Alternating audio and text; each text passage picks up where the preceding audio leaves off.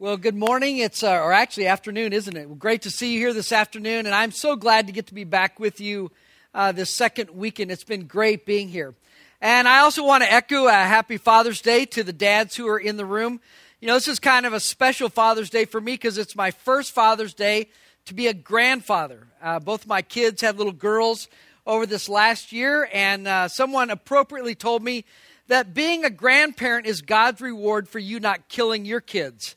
And I think that makes sense to me. So, but to those dads in the room, thanks for all that you do. As we all know, a lot of kids are growing up in our generation without any real father. So we desperately need men like you who will courageously live for God, who will take up the mantle of spiritual leadership in their homes, and who will be just as intentional about raising their kids as they are about building their business.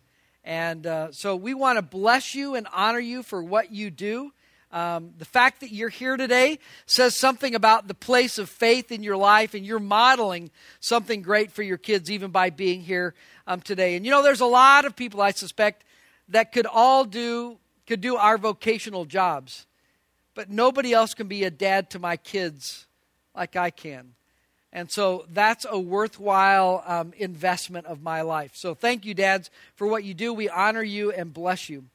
Well, as Michael and Charlie said, we're in week 3 of this series called Empty. And the idea of this is that there are all kinds of things in our life that tend to drain us and suck the life out of us. So what does it look like for me to live from a healthy place, to do life in a healthy way? You know, the Bible teaches that every single one of us in the room have a soul. It's the internal, eternal part of you. Now, you may not be aware of it. You can't see it. You can't grab a hold of it. You don't see it on an x-ray, but it's real. In fact, it's not an overstatement to say that your soul is the real you. I mean, you could walk out of here today. You could be in an accident. They take you to the doctor, and if they had to amputate your arm, you'd still be you. You could go to the hospital this week and get a kidney transplant, and you could have somebody else's kidney operating inside of you, but you'd still have your same soul. You'd still be you. I've even discovered that you can lose your hair and still have the same soul. You're still the same person that you've always been. Now, someday, this body is going to wear out and die. And your heart's going to beat for the last time, and they're going to pronounce you dead, and they're going to stick you in the ground. But here's the really good news. You're not really dead, because you have an immortal soul that is going to live on in eternity somewhere. And if you're a Christ follower, the Bible says that death is nothing more than simply your transition into heaven. So you have a soul. It's the real you, and it's immortal. Now think about this for just a moment. Think about how much time you spend taking care of your body. I mean, you shampoo, wash, wax, groom, manicure, clean, tuck, comb, paint, exercise, and all that before you came to church this morning. I mean, you spend a lot of effort trying to take care of your body, and it's still going to wear out and die. No matter what you do, someday it's going to wear out and be done. Doesn't it make sense then that if my body is here for just a few years, but my soul is eternal, doesn't it make sense for me to take care of my soul and pay attention to what's happening inside of me? And I like to think sometimes of my soul as this kind of invisible bucket. And when it's full and when I'm doing well, I've got more joy in my life. I'm happier. I have a sense of purpose. I'm living in a healthy way.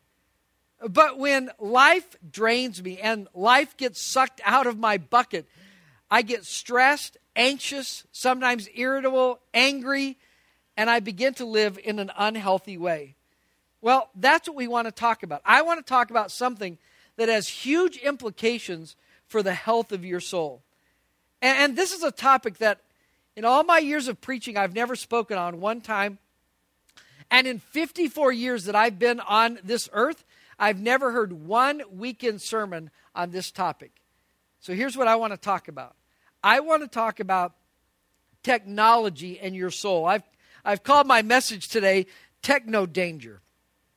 Now, we know that everything that's ever been created can be positive, but it also has a negative, that there's a shadow side to everything that's ever been created. Anything that is productive, if abused, can be destructive.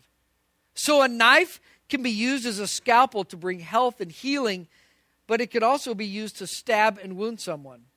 Sex is a wonderful gift when a man and a woman experience it inside of marriage, but when it's part of an adulterous relationship, it brings great destruction. Think about your words. The words that can roll off of your lips can bless and encourage people. They can edify and build them up, or those same words can slice and cut down, criticize. There's a positive and a negative. And the same is true of technology. I mean, technology has opened up so many things for us, opened up whole new worlds and advanced us in so many ways. But we also know there's a very dark shadow side. We see it in sexual predators. We see it in pornography, scam artists, identity theft. It's everywhere. But I submit to you that there are more subtle downsides to technology that are more socially acceptable. Things that we accept, and yet they have implications for your own soul and for your spiritual health. I almost feel like I should start the message today like they start Alcoholics Anonymous meetings. You know, somebody stands up and they give their name, so I feel like I should say to you, "Hi, my name is Lance Witt, and I'm addicted to technology." Because I suspect that I'm not the only person who struggles with that. But this addiction doesn't have any kind of social stigma with it. In fact, we often carry it as a badge of honor because the need to stay in to stay plugged in can actually make us feel very important. You know, it's not an overstatement to say that technology is literally reshaping our very lives. That's especially true for Jason Russell. You may not recognize his name, but Jason Russell created a documentary about an African warlord named Joseph Kony. Now, Joseph Kony is one of the most infamous characters in modern history, committing horrific crimes. And Jason Russell's decision was to create this documentary to expose Kony and therefore bring to public attention all the horrific crimes that this guy has been committing. And so part of the strategy was complete the documentary, then through social media, try to get it out and get as many views as possible. So when he completes the documentary, he sends out the link to his friends who post it on their social media sites, and their friends begin to post it. And in 1 week's time, 1 week, 70 million views of Jason Russell's documentary. Now, it completely changed his world. He was hit with this tsunami of social media feedback. And to some people, he was highly criticized. To some, he was a hero. And in the first 4 days, he was so overwhelmed by all this attention that in the first 4 days after the documentary came out, he only slept 2 hours. After 8 days, he walks out of his house in San Diego, takes off all of his clothes, goes out into the street and starts slapping the pavement with the palm of his hands and ranting about the devil. And by the way, that video also went viral. Well, Jason was checked into the hospital and diagnosed with a kind of temporary insanity, and he's now out of the hospital, but all of his media accounts have gone dark. Here's the paradox. All of the equipment, all the machines, the computers and our smartphones and droids and iPads, all of that has opened up so much to us and given us access to so much knowledge, the one thing they can't do for us is teach us how to appropriately use technology. Someone has rightly said, the information revolution came without an instruction manual. So I want to spend just a couple of minutes to try to help you get a picture of the kind of stranglehold that technology is having on our culture. So let me just share a few facts with you. The average American spends 8.5 hours every single day in front of some kind of a screen. In one survey, 1/3 of all the people surveyed said that they check their phones before they even get out of bed in the morning. In 2010, a survey was done among American teenagers, and they did some research and discovered that the average teen sent and received 3,705 texts every single month. That's 5 an hour, 24 hours a day, every day of the month. And by the way, I think that is probably a bit low. Preteens, so kids 9, 10 years old, are sending and receiving just under 1,200 texts every single month. Since the internet came into being, the traffic on the internet has doubled every single year. The average office worker, researchers have found, enjoy no more than 3 minutes at a time at his or her desk without an interruption. And now in the study of neuroscience, neuroscientists have pictures of people's brain on cocaine and people who have a picture of their brain extended time on the internet, and they look almost the same. So that neuroscientists now are calling the internet electronic cocaine. And now there's much more science around this, because what we're beginning to discover is how much technology is actually literally reshaping our brains. We used to talk about the brain and think of the brain as kind of this amazing computer with lots of memory, and we talk even about people being hardwired and that the brain is all these circuits. Well, the truth is, it's far more amazing than that. It's really not so much like a computer, because a computer is hard and stable, but the brain has plasticity to it. In fact, neuroscience have now coined this term neuroplasticity, which talks about the fact that technology literally begins to reformat your brain. So they have this saying that says, neurons that fire together, wire together. So as you constantly expose your brain and your mind to technology and media, you are literally reshaping how your brain does its work. Well, that's pretty amazing and a bit sobering all at the same time. It seems to me that when the internet came out, that it was sort of like we walked into this stable and we saw this nice horse standing there, and we climbed up in the saddle and took hold of the reins and began to walk around the stable. But in recent years, it's like the horse is broken out of the stable. It's now at a full gallop. We've fallen out of the saddle, but we've got one foot in the stirrup, and now it's dragging us. And what we used to control now controls us. And so it's appropriate that we could even talk about internet being an addiction. So here's what I want to ask is, what does that have to do with you as a Christian? I mean, what are the spiritual implications of all this? Well, I think there are quite a few, but I want to mention 3 dangers and some things that you and I can do about it. So here's danger number 1. Technology is eroding our ability to focus on people. As Christians, we put a high premium on life because we believe nobody is ever born by accident. You're not here by coincidence or put on this planet by chance. We believe that God created you, has a plan for you, and He's responsible for your life. And not only that, but He created you in His image. And so people matter.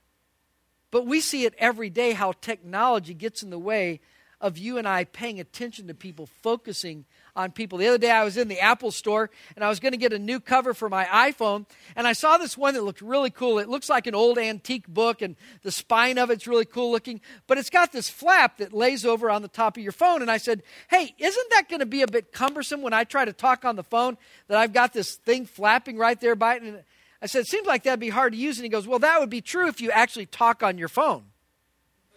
And I said, well, what do you mean? And he said, well, the only people I ever talk to on my phone is my parents, and that's just because they don't text.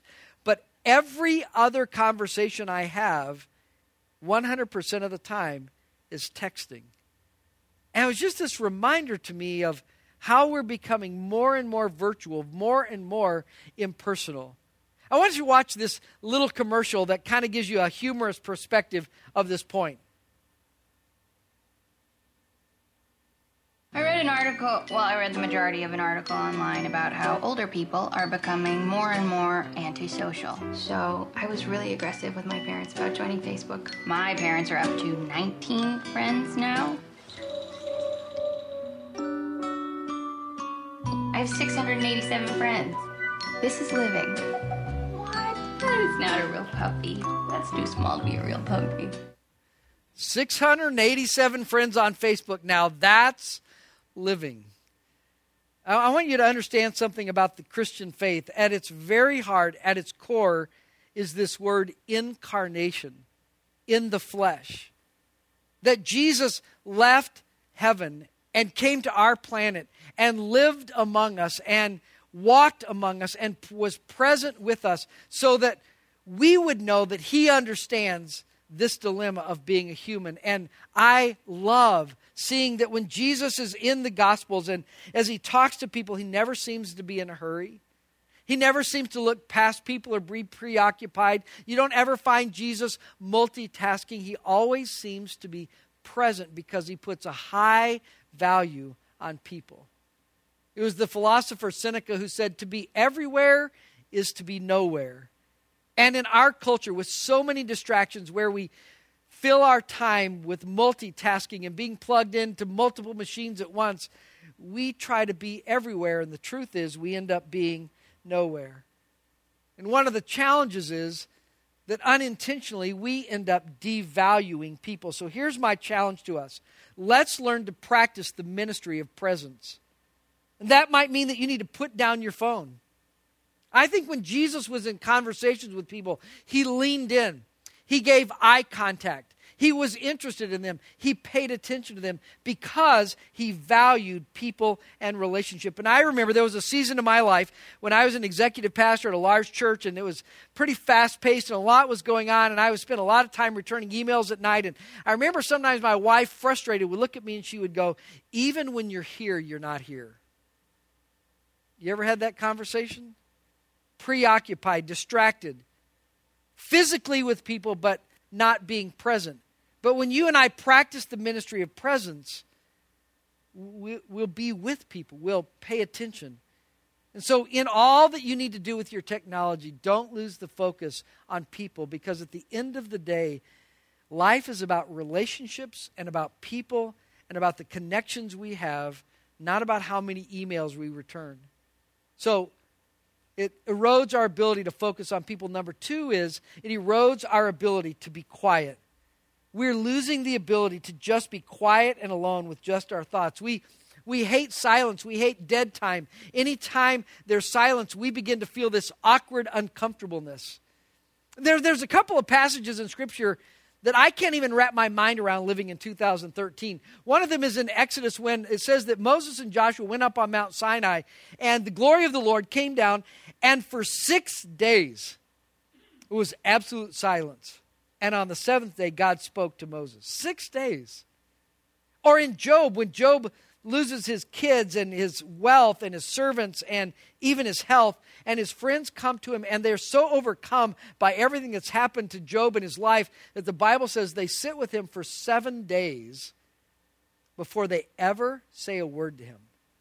I don't know about you, but I can't even wrap my mind around that. And then I think about the life of Jesus. I mean, if I'm supposed to be like him, how did he live his life?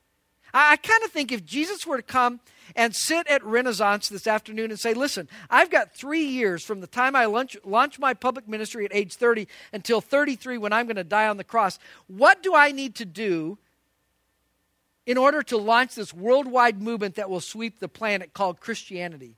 And here's what we would say to him. Well, Jesus, first off, you need a really cool website. And then you need to launch a fan page on Facebook. And of course, you got to have a Twitter account. And we need to get a marketing firm involved. And we need to schedule some really large events that draw really big crowds and be very different than how Jesus actually lived his life. There's this one place in Mark chapter 1 where Jesus has been doing a very busy day of ministry, healing people, casting out demons, preaching the gospel. And the Bible says in Mark 1:35, very early in the morning, while it was still dark, Jesus got up and left. And I read that and I go, that makes sense to me. I mean, he's only got 3 years. He should get up early. I mean, he's got a lot to get done in 3 years. And he's the Son of God. He ought to get up a little earlier than the rest of us. But it says when he got up, he didn't go out to do more ministry. It says he went to a solitary place to be alone with his heavenly Father. A place of quiet where he could pray, reflect, think. And the disciples come to him and say, hey, everybody's looking for you. And Jesus says, yeah, we're not going back to that village. Now, there was still a lot to do, but Jesus said, we're going to some new villages to preach the gospel. And what's clear in the passage is this, It was in that place of quiet where Jesus got the next set of instructions from his heavenly Father. And I wonder if the reason that sometimes we have such a hard time discerning the voice of God, of being clear about what's important in life, is because we're so busy, so occupied, there's no quiet, there's no time for us to be alone and to think. I love this quote. It says, "It's only by having some distance from the world that you can see it and understand what you should be doing with it." And I struggle with this. I mean, I have a Mac, and on my mail, there's this little red dot that comes up that notifies me every time there's a new email. And for me, it's like a little hit of cocaine. I just feel like I have to check it. And so I'm learning to try to unplug, and I've actually turned off the notification on my computer so that I can stay focused and be quiet. The other day, I was riding on the shuttle at the Denver airport. I go and park my car there, and I travel a lot, so park my car there, take the shuttle to the terminal. It's about a 10-minute ride. Everybody on the shuttle is buried in their phone, including me. And so I'm thinking about this whole issue, and I'm thinking, okay, Lance, one step you can take is just unplug on that 10-minute ride. And so I put my phone in my pocket, and I'll bet you at least 4 or 5 times in the next 10 minutes, I instinctively went to grab for my phone, because that's what I do whenever I have 2 minutes of downtime. And so I'm learning to just sit and be quiet for those few minutes. You see, what we're creating through technology is an attraction to distraction. They did a survey of office workers and found that the average office worker checks or glances at their inbox 30 to 40 times an hour. No wonder we struggle with solitude. No wonder we struggle with time to pray and be alone, because we fill every second with noise. Listen to these words from Psalm 37:7. It says, "Be still before the Lord and wait patiently for him." You want to have a healthy soul? You want to live a healthy life? You've got to learn how to be quiet, to be alone with yourself, with God, to pray, to reflect, to meditate on Scripture, to be quiet. Well, let me give you the last one. The third area that's a danger for us is technology is eroding our ability to have a healthy rhythm of life. Now, we live in a world where everything that was created by God was created with rhythm. So when the sun comes up, it goes down in rhythm. The tide comes in and goes out with rhythm. Even as you sit here today, you breathe in rhythm. Your heart beats in rhythm. Music is all about rhythm. Farming is built around the rhythm of planting and growing and harvesting. In Leviticus 25, God said to the nation of Israel, every 7 years, I want you to give the land a rest. There's this sense of rhythm. And here's what I want you to understand. You were made to live in rhythm. And the rhythm is something that goes like this: work and produce, rest and recover. Work, yes, produce. But also make sure that in the rhythm of your life, there is space for you to rest. Because if you violate this rhythm, you will pay a price. And I see it all the time. I work with pastors around the country, and I see pastors who pretend that they don't have any limits, and they just go hard thinking that they're supposed to live life 24/7. After all, we're supposed to burn out for Jesus, but the problem is you still burn out. And I see them who hit the wall because we now live as though adrenaline is our hormone of choice. And so we just press it and go fast and go hard 24/7, and the result is we're exhausted and fatigued, and some of us are on the path to burnout, and we're about to hit the wall. That's not how God wanted you to live. So get this principle. To have a healthy life, to live with a full bucket, you have to create space in your life.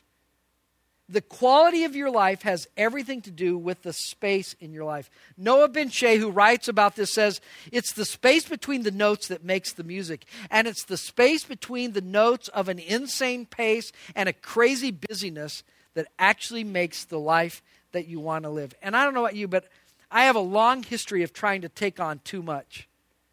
Of overscheduling, overcommitting, pushing myself, being driven.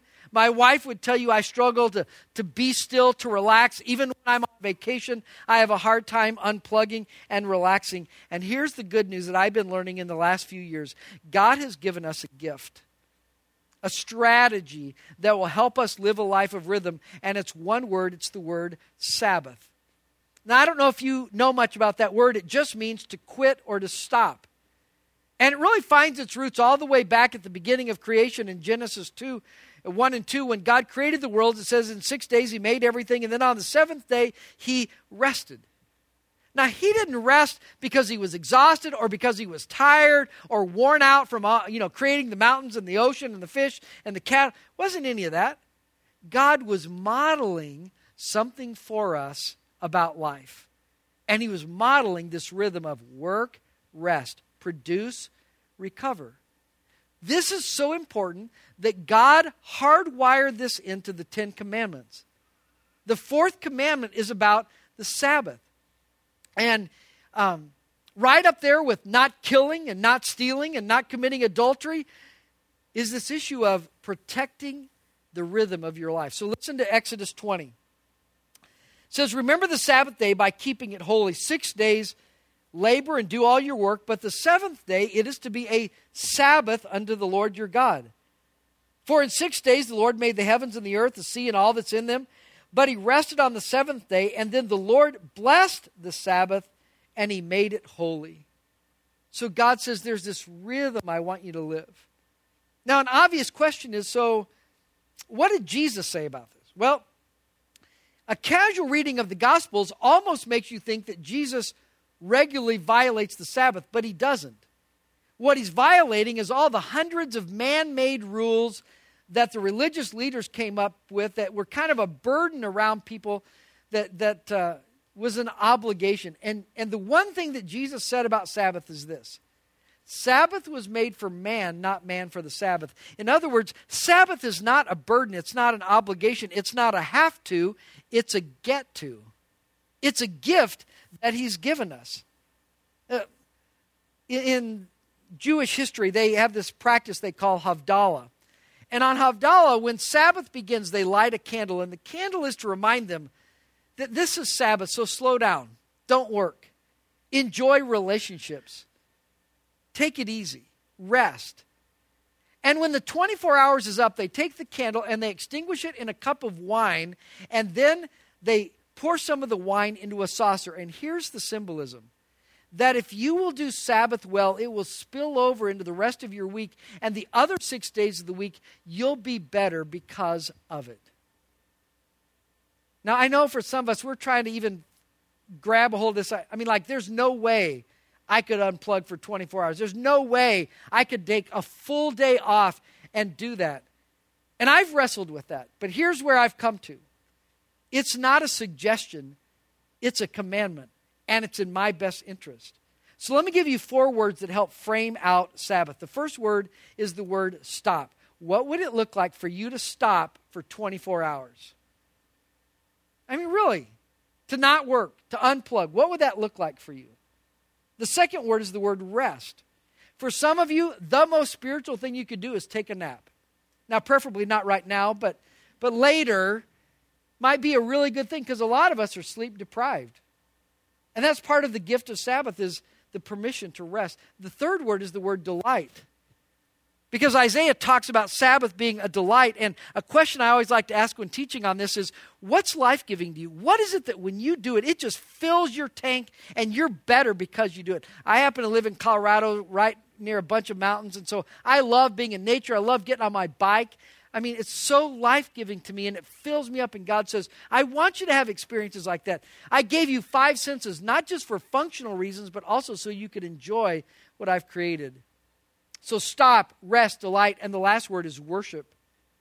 Because Sabbath is unto the Lord. It ought to be a day when we just spend a little more time with Him. I just linger over Scripture, or I pray and take a walk, or I put on my favorite worship CD and just in an unhurried way spend a little more time with God. You know, I grew up in Albuquerque, New Mexico, and we didn't get a lot of snow there. And so when we got like 3 inches of snow, it would just shut down the whole city. And I remember as a kid getting up when we would get a decent snow, and I'd go into our den and turn on the TV early in the morning, And because at the bottom of the screen, they put a listing of all the schools that were closing for the day. And I remember just sitting there waiting, anticipating. And then I would see it. Osuna Elementary closed. And it was like I could hear the hallelujah chorus in heaven as we got the day off. And my mom was great about this. She never made us do any homework or chores. It was a day to do anything we wanted. Can I tell you something? Every 7 days, God has given you permission to have a snow day. To do anything you want, to rest, unplug, take it easy. Can you think, it blows me away that it is so hard for us to do nothing. And yet God says, you need it. So here's my question as we finish. Where do we go from here? Well, I love this statement from Sam Anderson. He says, it's just too late to retreat to a quieter time. What he's saying is, there's no chance we're going backwards. I mean, technology's not going away. We all get that. But how do you manage it? Well, for some of us, maybe the most important step out of today is you need to have a conversation with your family and with your kids about what does it look like to manage technology. Dad, so that you can be more present with your kids. Mom, so that you can have more time with your kids or with your husband. What does that look like? How do you need to manage that? I have some people that they have that basket on their dining room table, and they just all put their phones in the basket when they have dinner together so that nobody's tempted to plug in while we're having dinner. Maybe for some of you, you need to give your phone a Sabbath.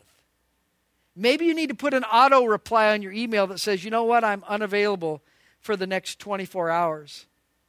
Maybe for some of us, you just need to carve out and put on your calendar 15 minutes to just be quiet so you can pray. And maybe actually be with God. I don't know what it is for you. I'm not sure where you're tempted with this or where you get kind of addicted. But what do you need to do so that you can pay attention to people, so you can learn to be quiet, and so you can have a healthy rhythm of life? If you learn those three things, you will have a filled up soul and live a life that God wants you to have. Let me pray for you and then we'll be done. Lord, thank you for every person in this room today. And Lord, for all of us, it's a challenge. There's so many things to distract us, so many things that grab for our attention. So Lord, help us to know what's most important. Help us to live a healthy rhythm of life. Help us to know how to be still and to be quiet, to pray, to think. And then, Lord, help us to value people like you do. To not get so preoccupied that in the middle of a conversation we pick up a text message or a phone call, but we actually pay attention to people. Lord, we want to do life your way, so help us to live well so that we can live the life that pleases you. We pray in Jesus' name, amen. All right, thanks so much for being here. Have a great Father's Day and a great weekend. God bless you.